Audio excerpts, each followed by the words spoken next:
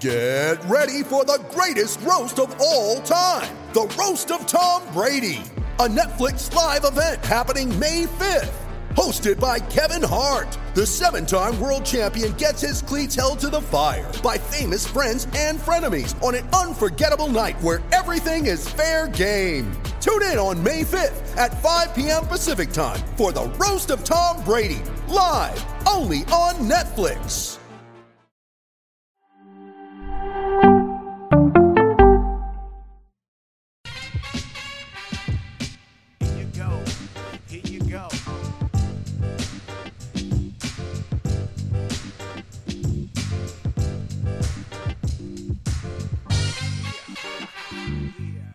Deep throat. Nothing personal. Word of the day. Am I really doing deep throat as the word of the day? The first day after the most holiest of days in the Jewish religion, Yom Kippur, where you spend the day atoning for everything that you've done wrong, begging for forgiveness, wiping the slate clean. Forget the religions where you confess in confessional like every day or once a week. I'm Jewish. I get to do it once a year. Take care of 365 days, wipe it, and start over. Today is day one of the next 365. I've asked for forgiveness, and I'm right back in it with deep throat as the word of the day. Of course, I'm not talking about Linda Lovelace. I'm talking about Woodward and Bernstein. I'm talking about sources. If you were not paying attention yesterday, which is possible if you were atoning or realized there was no Nothing Personal show because we took a day to think about the year and think about what's coming next in the next year. Very contemplative. Coke and I are making a business plan. We're thinking about all these different ways to keep growing the show, make it better. And then bring, the phone starts ringing. Phones start buzzing, vibrating. That's funny. Vibrating. I have a quick message to Steve Cohen, the owner of the Mets. Number one, I am not deep throat.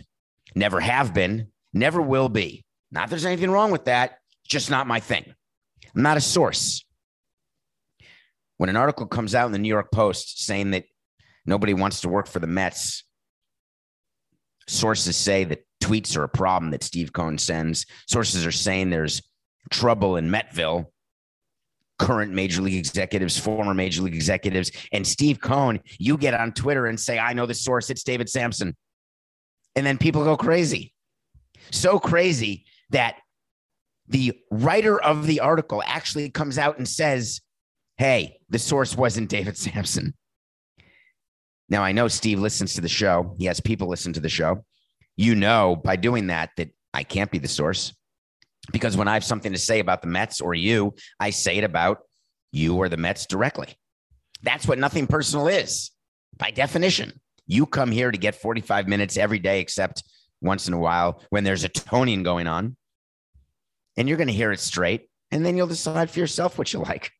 I just thought the whole thing was funny because as an owner, your job, I understand that he wants to ingratiate himself with the fans. You want to be relatable. I always wanted to be relatable as a team president. But you know what? I'm not relatable. When you're a team president or a team owner, you can act goofy. You can wear flip-flops, have a very cool flip-flop tan. You can have a couple tattoos, whatever you think makes you relatable. And people still look at you and say, man, what do you do? How do you do it? What's it like to be you? It's not that great. You want to try for a day? Everybody who says they want to be me after one day, you know what? I'm good, fine. I'll go back to what I was doing, who I was doing it with, and where I was doing what I was doing. I love being me. I don't mind it at all, actually. It's a little crowded in my brain. I texted Coke. I was ready at 4:00 this morning to do this show. Coca ignored me. He ignores my texts when I want to do something that he doesn't want to do. Do you do that with your texting? Do you look at a text and if it's meaningful to you and you want to respond, you want to do something, you respond at that moment. If not, you blow it off. Sometimes you don't respond at all. Well, I'm sitting here waiting for a vibration. I'm waiting for a good vibration, ready to start the show. Literally at 5:00 this morning, I could have been on the air, but we're not. So if you're an owner and a president, you're trying to be relatable, but you're not. But at the end of the day, you can tweet all you want saying that you're a fan. I want to be a fan. I respect you as fans. I love you fans. What should we do? Should we trade a guy? Should we not trade a guy? Should we sign this player during the offseason? You know what fans really want when you're an owner and a president? They want to win, period. Hard stop. That's it. Get rid of all the ridiculous distraction. Get rid of all the things that you think matter. All the things that you are doing, all the time that you are spending while running a team is wasted. That's not spent trying to make your team better or fix what ails your organization. Sometimes it's fixing things that the public doesn't see. Reporting structures, evaluation metrics, not just for players, but for employees. Hiring practices. Don't you think the Mets should be focused more on hiring good people and doing a little background check before they hire them? Don't you think the Mets should focus on figuring out whether or not DeGrom needs surgery? Don't you think the Mets should focus on how to get their lineup scoring runs again next season? Don't you think the Mets should focus on how to get people into the ballpark? These are things I was focused on solely. It'd be nice to be relatable. I wanted more fans in the stands. I wanted more revenue, and I wanted more wins in that order. I think Steve Cohen would tell you the order is he wants more wins, and then he'd like a better organization with more revenue. But that should be his focus. And good old Stevie was spending so much time on Twitter that it just made me laugh. I got several calls from people. Thank you. People reaching out. Have you seen this? Have you heard about this? Are you okay? For those of you who don't know me, my name is David Samson. I'm shaking your virtual hand here in this huge, I'm shaking everyone's hand here in the studio audience. All of you. You. Hi, David. Hi, I'm David. Hi. Yes, good to see you again. Yes, I'm solid as a rock. Don't you worry about me. Don't you worry about me. I'm fine. The show must go on. And it will. We talk about sports business. We talk about movies. We talk about culture, anything that I want to talk about that Coca lets me talk about.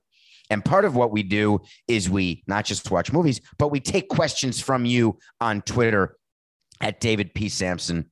And when they're interesting, I'll answer them. And when they're not interesting, I'll still read them.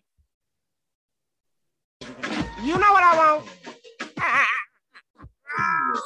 I want to talk to Samson. So you want to talk to Samson. I told someone recently that I have a half-baked t-shirt. Maybe that was you. Maybe that was on a previous show. And I got an offer, 2 offers. One guy offered me $70 for this half-baked extra large shirt. Another one offered charity money plus $35 or $80 or something just for a t-shirt. I turned it down because I like wearing my half-baked t-shirt, and I don't know if I can ever get another one. If you can get me another one out of St. Louis in size medium, I'm happy to send you my size extra large. Half-Baked is a movie where you watch it. There's a character named Samson. Questions are asked. So you want to talk to Samson. Is the lawsuit against the NFL and Stan Kroenke a big deal? Can you break it down? Thank you. Love the show. Well, thank you. Saying love the show doesn't guarantee that your question makes the show, but it sure as hell doesn't hurt. Hello. What are we talking about? 5 years ago, there was a relocation in football. Do you remember there was a team called the St. Louis Rams? Do you know they moved to Los Angeles, became the Los Angeles Rams? Do you know that people in St. Louis were very, very unhappy? They felt as though the owner of the Rams was a man named Stan Kroenke, still is, and that he did some nefarious things before moving his team. Impossible. An owner did something that may have been a violation of an agreement? I think we better file a lawsuit and find out. So the St. Louis City, County, Chamber of Commerce, Business Development Authority, all of these different government entities said, we're so angry at you, Stan Kroenke and Roger Goodell, that we're going to sue you. And we're going to sue you because we believe that you illegally moved your team to Los Angeles. That's their basic theory. That the NFL and the Rams and their owner conspired to do a deal in Los Angeles, to not be truthful about the fact that a deal in Los Angeles was done. They had no intention of staying in St. Louis, and moving the team was a violation of several agreements that were in place, including the NFL's own relocation rules, which were developed actually to stop relocation, ironically. So this lawsuit gets filed, and it was my opinion, and continues to be my opinion, that it's going to be very difficult for the government to win this suit. However, the NFL and Stan Officer Kroenke filed what's called a motion for summary judgment. What that means very simply is that they want the judge to throw out the case before it goes to trial. They want the judge to look at the statement of facts, look at the applicable law, and say, there's nothing to see here. Keep on moving. And that's the end of the case. Well, guess what the judge did yesterday or the day before? The judge said, I've got a small issue. I believe that there's enough facts here to warrant a trial. I believe that there is a chance that the plaintiffs could prevail based on the law. I believe the plaintiffs could prevail based on the facts. Because I believe that, the judge said, we have to go forward. Motion for summary judgment denied. Roger Goodell is losing his mind. Do you know why? Because Roger Goodell, Jerry Jones, Stan Officer Kroenke, and the rest maybe called as witnesses in an actual jury trial where there could be hundreds of millions, if not billions of dollars of damages, where other owners who agreed to let the Rams move or who were a part of the Rams moving could also be implicated and liable, where there could be discovery leading up to a trial. Discovery is when each side gets to learn things about the other side and they get to use that at trial. Discovery is a total pain in the ass. I've been discovered too many times to count. You have to save everything. Like your used dental floss has to be saved just in case there's DNA that can prove that you were having a nefarious conversation about violating some agreement. Save that bottle of water. You're going to need it. It's amazing what you have to save when you're under the rules of discovery. So can you imagine discovery with the NFL? Every single memo between NFL owners about relocation, every single study done showing the benefit of the Los Angeles team versus the St. Louis team, every single piece of paper, conversation, email, text, anything is now going to be potentially visible by the St. Louis government and therefore made public. Now, the NFL could file for confidentiality. They could go to court over discovery and limit the scope of discovery, trying to hide some of the memos and some of the very telling documents that say exactly what took place, which is, hey, guys, my name's Stan. I want to go to L.A. because in L.A., the value of my franchise is going to triple. And once it triples, I'm going to be even richer. I don't like being in St. Louis. I have a big house in LA. Can we move to LA? Let us, please. Love, Stan. Ooh, we can't have that memo come out. And then Roger Goodell responds, hey, we're going to do everything we can for you, Stan. We are going to do what we have to do to get you into LA because we heard from our networks that they would very much like the LA market. So hold on. Hey, Stan, this is Jerry Jones. We got you. Can I be helpful with your stadium? I want to be a part of that. I'm going to help you relocate, but you're going to help me, right? You'll hire some of the companies I own to help work on the stadium. Are we good with that? That's okay, right? Wink, wink, wink. So there's a lot of different layers going on when a franchise moves. A lot of deals are going on under the table. And you don't want those deals to be made public. You don't want a jury to look at those deals because the jury could say, hey, Raj, hey, Stan the man, hey, Jerry, give St. Louis their money. And it's a jury of St. Louisians. St. Lucians? St. Louisians. Coco, what is the word for people who live in St. Louis? It's a St. Lucian, I assume, is someone who lives in St. Lucia. Anyway, get back to me on that. If you're listening to this from St. Louis and you're upset your team left, what do you call yourself? At David P. Sampson on Twitter. Get back to me as soon as you can, if you don't mind. So how does this end? This ends with the NFL going to the government right now and trying to settle this case. They didn't want to settle before because they thought they'd win the motion on summary judgment. They thought they'd prevail and end this nightmare of a case. Roger Goodell does not want to be a witness. Neither does Jerry, neither does Stan. They're going to go to the government and say, hey, let's talk turkey. You just had COVID. Your sales tax base is lower. All of your tax revenue is down. What can we do? What's the number? Give me a round number. This case will settle. If this case goes to court, it is the NFL's single worst nightmare. So for all of you St. Lucians out there,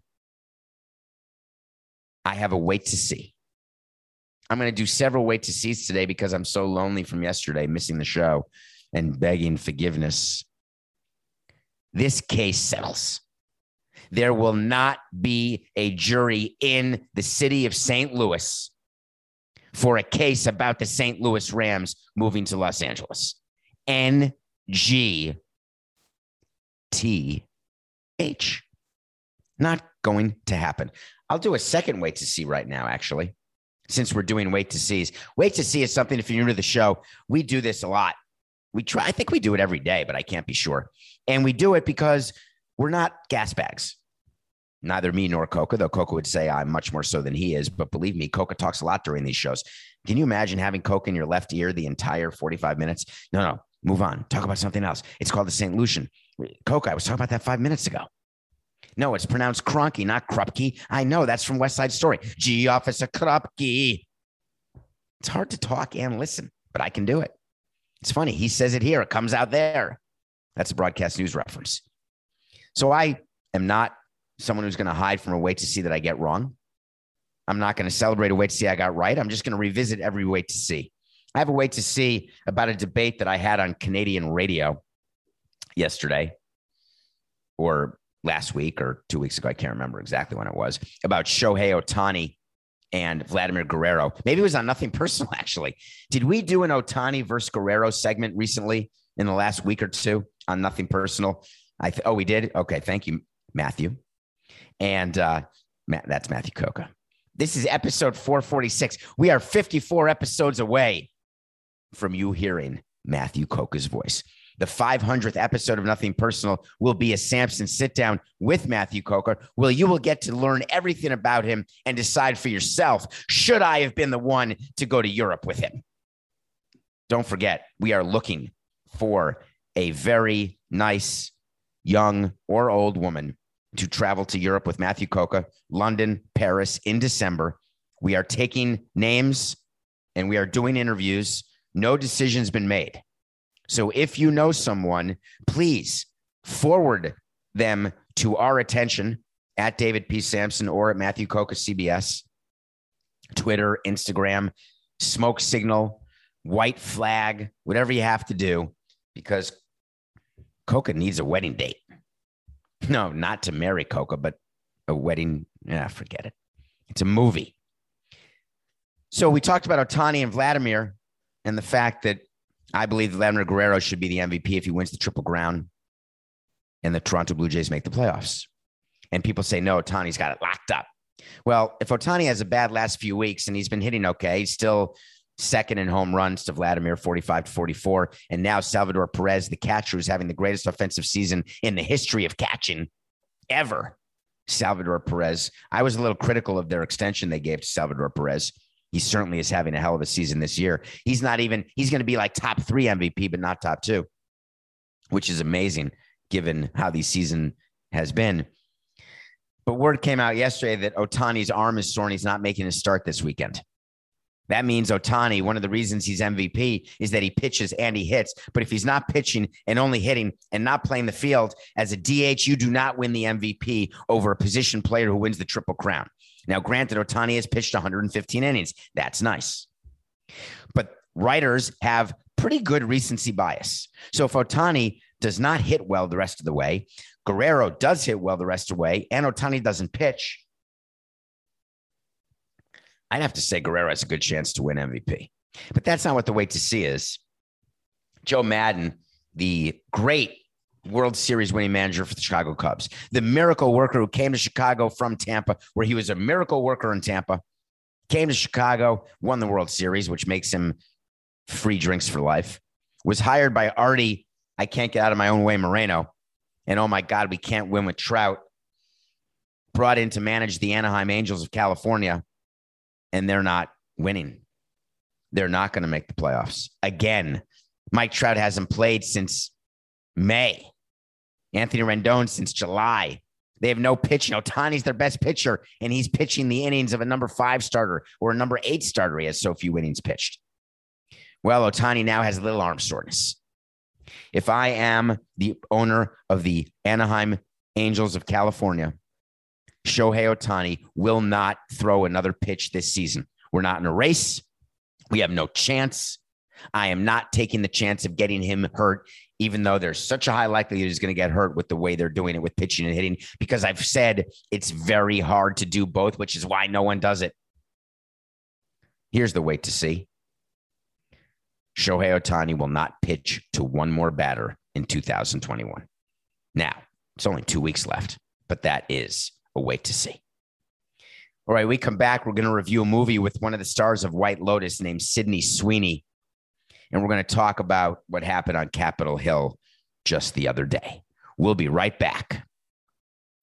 When you need mealtime inspiration, it's worth shopping Kroger, where you'll find over 30,000 mouth-watering choices that excite your inner foodie. And no matter what tasty choice you make, you'll enjoy our everyday low prices, plus extra ways to save, like digital coupons worth over $600 each week. You can also save up to $1 off per gallon at the pump with fuel points. More savings and more inspiring flavors make shopping Kroger worth it every time. Kroger, fresh for everyone. Fuel restrictions apply. Welcome back to Nothing Personal. My name is David Sampson. Thank you for making it through the gauntlet of the week, the gauntlet of the holidays, the gauntlet of the commercials. Thank you for rating, reviewing, following, subscribing, and of course, telling your friends about Nothing Personal and spreading the word. I love watching movies, and you know that I watch a movie every day. I watched a movie called The Voyeurs. I admit it. I watched it because of prurient interest. I watched it because there was a chance for great salaciousness, and I really like Sydney Sweeney. And I was rewarded for my time. The best voyeur movie of all time probably is the one, oh God, I'm having a moment. Coca, Bail Me Out, Sharon Stone, William Baldwin. Oh God, I've seen it so many times. It's there's cameras. He's looking in apartments. There's not Basic Instinct. Oh my God, it's not Basic Instinct. Basic Instinct is Sharon Stone, but that's Michael Douglas. That's the one where, what are you gonna do? Charge me with smoking? No, it's a different movie. Sliver. Thank you. So it's a movie like that. When you grow up in New York City, voyeurism is something that's just a part of your life because you're knee deep in other apartment buildings. The lights are on, you're looking when no one's home. Sometimes people are home. Sometimes you close the shade and you just peek out the shade. The first, I can't even, can I? The first ever breast that I saw of a non-relative was by looking out the window of my New York City childhood apartment. And believe me, it was a life-changing experience. So The Voyeurs is a movie about two people who are staring into the apartment across the street and witnessing what they believe is unbelievable sex, violence, lies, videotape, and various other things. They become obsessed with it. And Sydney Sweeney, who you may know from White Lotus, you may know from Euphoria, she has this desire to not just spy on them, but to be them. I can't say you should watch The Voyeurs, but you need to because you want to, but you don't want to admit you want to, but you're going to anyway. So just watch it and embrace the fact that there's a tiny part of you, just a little tiny part, whether you are a man, woman, whatever gender you are, there's a tiny part of you that has an interest in what other people look like and what they're doing. It's called The Voyeurs. Where were you 49 years ago today? 49 years ago today was 1973, 72. Hello, it's 2021. Wait a minute. Time out. Yes, 1972. Thank you. The debut of my favorite show of all time was 49 years ago today. And I want to shout out to Loretta Swit, to Jamie Farr, to Alan Alda, to Mike Farrell, to the late Harry Morgan, Larry Linville, Wayne Rogers, the entire cast, Gary Berghoff. You know how much I love MASH because you know I've got the teddy bear. 49 years ago today. Thank you to all of you who did that show. That was a true life changer. Well, looking out the window was a life changer, but MASH was pretty damn good. So when you watch movies and you are watching a movie about voyeurs and you're thinking about salacious behavior and being prurient, I do it as an adult with adults, which is completely legitimate. People who are pedophiles deserve to not die. They deserve to go to prison and be violated every day. That is my belief. And you can be upset with me, Coca, if you want for talking about it like that, but that is my view. It is the most despicable, angering crime that there is. The impact that it has is forever. And it's children that you're preying on. Larry Nassar is a famous predator, disgusting, despicable human being. He's not a human being. He's an animal. The doctor for USA Gymnastics basically raped, violated, and fondled probably 500 little girls. The girls had gone public, had gone for help with what was happening to them, and we were not there. The FBI was not there. A couple of days ago, these girls again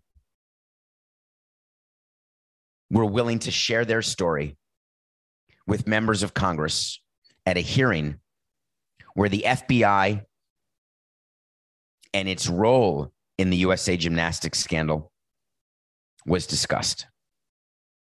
These girls went to the FBI to complain, and the FBI shoved it under the carpet. The FBI dismissed it because the agent in charge was actually angling to get a job with USA Gymnastics because the FBI didn't care that these little girls were being violated. And now FBI agents are being fired. FBI is being investigated. Senators and congressmen are holding hearings because they don't want to take it anymore. And I have a question. Why does this require a hearing? Why do we need a public spectacle of these four gymnasts? Simone Biles, Michaela Maroney, Maggie Nichols was there, Allie Reisman. Why do we need to see their public pain for you to act and for you to hold people in the FBI responsible? Is that because you want to be seen to your constituents for when you run again for office, that you are taking the side of the girls? You're here to protect them. We've got you covered now. We're so sorry we didn't have you covered before. We're so sorry that the FBI ignored it. We're so sorry that we let the man continue to violate girls after you had said you were violated? One day someone will explain to me why hearings are required to do what's right, why hearings are required to discover and investigate what went wrong. You don't think that the internal checks and balances in our government could have figured out what went wrong with the FBI, with all of the documentaries that have happened, with all of the reports, with all the information that everybody has, that we needed to dredge up this again? The FBI has a problem, and it's too bad that it took these girls testifying to have people talk about it. I've been talking about this for a long time. I reviewed a show called a documentary called Athlete A that was about this very thing. If you don't know about what happened with USA Gymnastics, it's okay. You may be living under a rock, but if you don't know, start GTS and start reading about it and start giving thought to the way it is that you protect your children. Start giving thought, if you don't mind, to when you want something more than your children want it, when you are willing to ignore what may be in existence just because it somehow fulfills something that you didn't get to do as a parent, or you see money at the end of the rainbow or endorsements. And if you think I'm parent blaming for what Larry Nassar did, you're wrong. I'm not. I'm saying that when you look around at what we do to kids, the pressure that we put kids under, whether they are tennis players, whether they are gymnasts, whether they are basketball players, it doesn't matter. The pressure that we put on kids to do things that adults do when they're kids, and then we wonder why the kids have issues and why their mental health issues, it seems fairly obvious to me. And given the existence of all that, wouldn't it be good if we didn't have to worry about monsters also? I hope that Larry Nassar has access to nothing personal in the little tiny cell that he's in.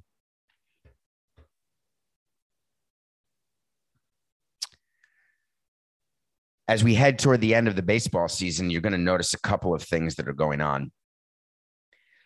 You're going to notice very important series. We're going to do our picks of the day. And this is the time of year.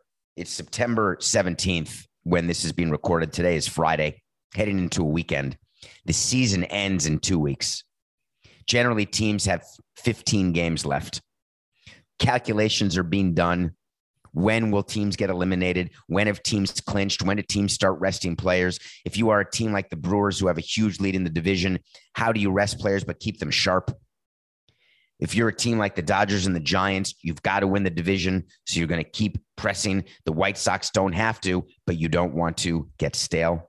The reason the Marlins, one of the reasons we were able to beat the Giants in the first round in 2003 on the way to the World Series, yes, the Marlins did win a World Series under my watch. Not that I hit, pitched, or did anything, but I was there. We were playing meaningful games every single day up into the playoffs, and San Francisco had clinched the division way before, and they were just, not sharp. So what you should watch for your team is when they make little changes. They give people a little day off. They give people an at-bat off, pull them out in the sixth inning. They move around the rotation to start setting up the postseason rotation. These are the things that we are working on right now. We're working on our playoff roster. We're working on our playoff rotation, setting up the bullpen. All of that happens for teams that have already, for all intents and purposes, clinched. For teams who have not, of course, you do anything you have to do to clinch, and you worry about the playoffs later. So we're going to give you 3 picks. We're 117 and 100. 2 days ago, we had the Reds beating the Pirates, but the Reds lost. Reds do not deserve to play in October by losing to the Pirates. We're 117 and 100. We had the Giants plus 3.5 over the Washington football Skins last night, but we never did a show, and I never went public, so I can't count that as a win, so I'm not. But I did have the Giants, and Coca has proof of that. And you can deny it if you want, Coca, but you have proof that I had the Giants plus 3.5 over the Washington Skins football. Friday, tonight, Phillies, Mets. I'm picking against the Mets because I'm so upset about what happened with me and Stevie yesterday that it's totally crushed me. I had a long talk with my therapist about it, and he said the best thing to do on Nothing Personal Pick of the Day is pick the Phillies because they've got a Cy Young candidate going, and Zach Wheeler. He's not going to win, but he's a Cy Young candidate. Friday, Phillies over Mets. Saturday, I'm going to watch some college football. Let's hear it for the F. Is that the thing where you, like the crocodile, where you put your hands together like a crocodile? I'm a Miami guy or a Fort Lauderdale guy. I used to be. And I always get confused. There's the Florida State Seminoles, the Florida Gators. Anyway, Gators must be that then. Florida Gators are getting 14.5 versus the Sabanites. And I assure you that's too much.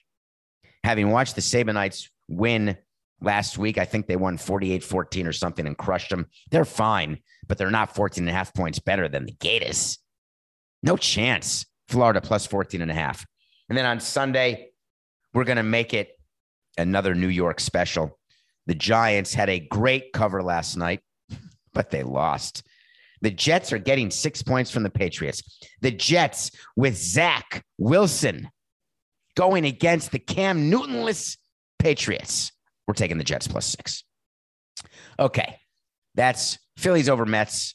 Gators getting 14.5 versus Alabama. Jets getting 6 over Patriots. Those are your picks of the weekend.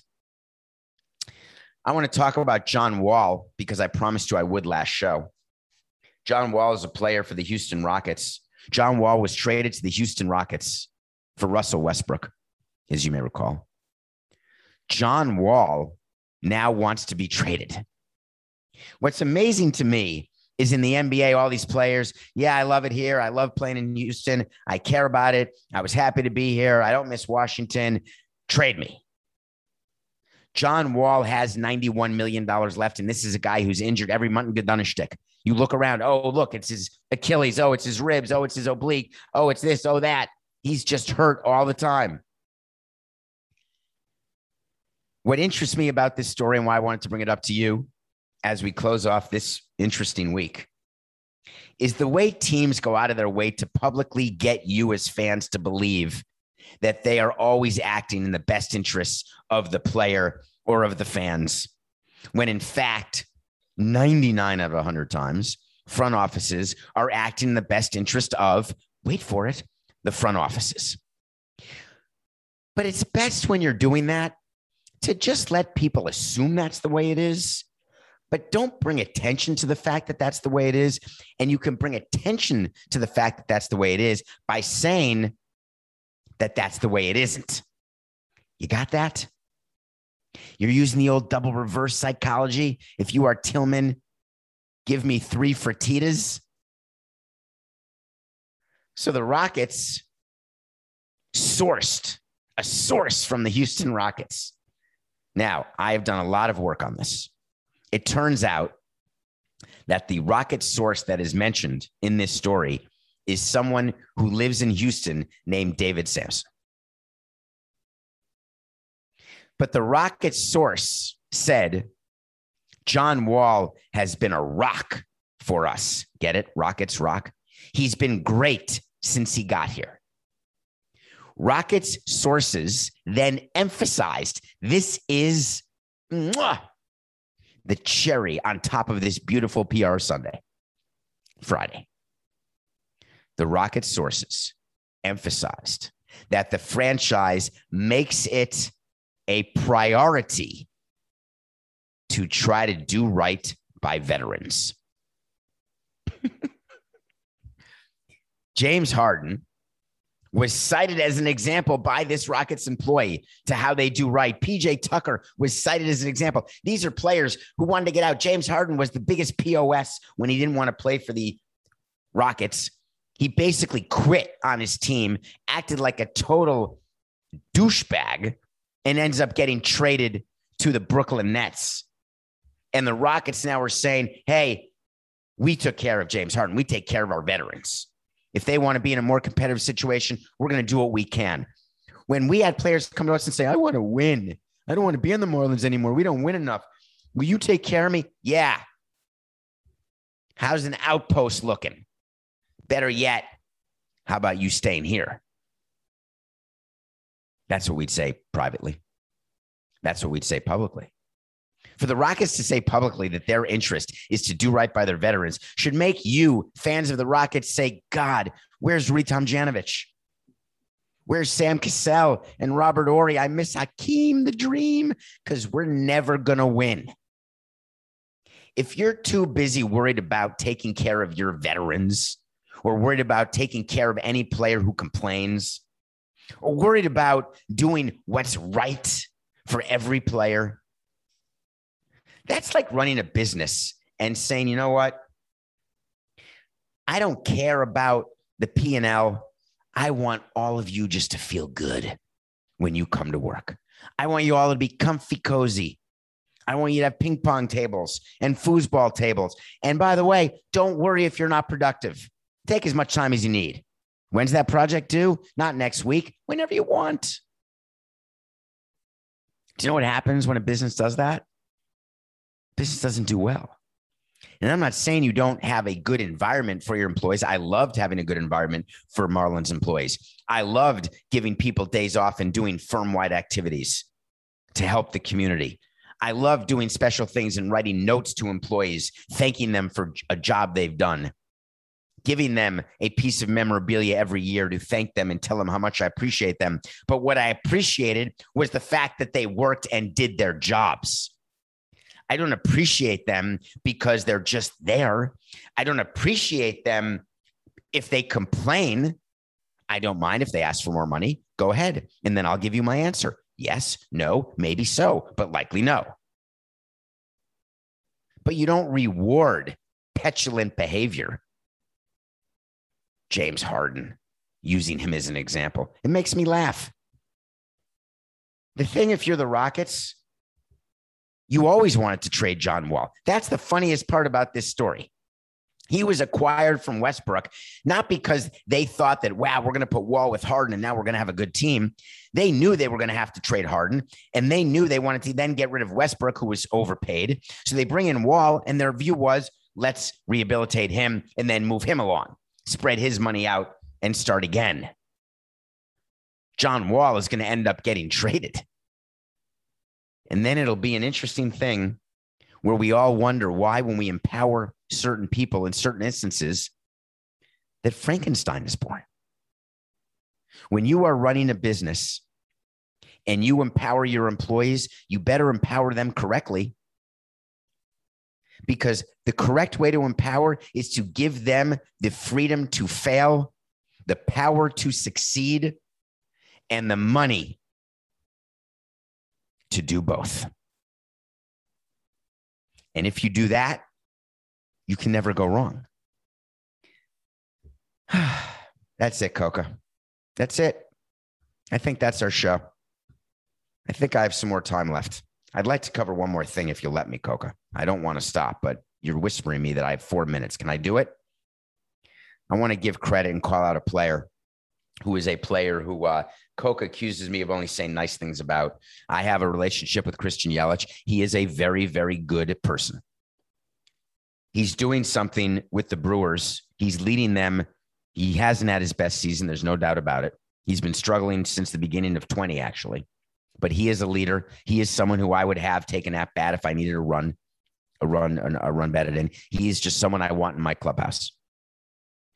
He so badly wants to be a leader in Milwaukee and have the Brewers win their first title ever. They've never won a World Series. He so badly wants to play in front of full stadiums the way he never got to do in Miami. He loves the fact that the Brewers fans are far better than Marlins fans ever were.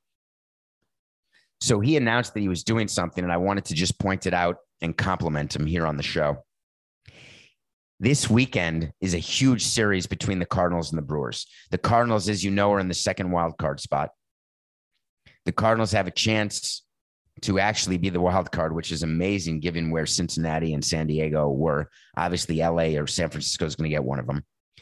But the Brewers have a chance to clinch the division here in the middle of September. And Yelich wants a full park. So he bought 10,000 tickets to give away. The way you do that is you go to your traveling secretary, you go to your team president. If he has a relationship with Rick, the way he had with me, he probably went to Rick and said, I want to do this. And we would then print up 10,000 tickets at $1, charge him $10,000, and then help distribute the tickets, knowing that the tickets we're distributing are not going to be a high revenue tickets. People who get free tickets do not generally spend money on merchandise, hot dogs, etc. Even though many of you think, hey, if I had a free ticket, I'd go there and buy everything because I got the free ticket. We've done the study, believe me. We've gone through the exercise of giving away free tickets. It doesn't work in terms of raising revenue. It does work in terms of getting butts in the seats. But to get 10,000 people into a game, you actually have to give away like 60,000 free tickets. The no-show rate when your ticket is free is higher than the no-show rate for any other ticket, any other price level. Think about why, right? It makes perfect sense. If you pay for something, even if you're grumpy and not in the mood, you're going to say, I'm going to schlep to Miller Park. Although it's not called Miller Park anymore. It's now called American Family Field or American Field of Family. Can't keep track of the names anymore. Can't keep track. To me, it's Miller Park. So you have to give away 60,000 tickets. And if you give them for free, someone says, I don't feel well. I've got a little something in my gonectic joint. I'm not going to go to the game. I didn't pay anything anyway. And then if you do go to the game, you're looking at your wallet, you're looking at your credit card statement, you bring in your own water, you bring in the peanuts you bought outside that you shoved down your pants, and you say, why not just make this a full day of nothing? It's not like I'm going to the team store and buying a cap or a hat or an NL Central Division winning shirt if they clinch. So they're not doing it. When you give away free tickets, you're not doing it to get more money. You're doing it to make it louder, to make it look like there is greater support.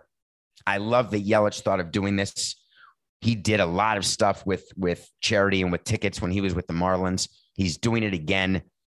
I am not ashamed or embarrassed to tell you that I am rooting extremely hard for the Milwaukee Brewers to bring a World Series to that great city of Milwaukee. It's happening daily. We're being conned by the institutions we used to trust. The mainstream media is distracting us with meaningless headlines instead of focusing on the harsh realities facing American families. Time is short before something big happens, and that's why so many folks are preparing. They're becoming self-reliant by investing in emergency food storage from My Patriot Supply. Go to MyPatriotSupply.com and secure 4-week emergency food kits for each member of your family. Each kit contains tasty breakfasts, lunches, and dinners, averaging over 2,000 calories per day. Save $50 on each 4-week food kit you purchase. Plus, get free shipping on Ready Hour 4-week emergency food kits. You're not ready if it's not Ready Hour Foods. At My Patriot Supply, you can also get solar power generators, water filtration units, heirloom seeds, and survival gear. Order by 3 p.m. and your unmarked boxes ship the same day. Shop MyPatriotSupply.com today. MyPatriotSupply.com.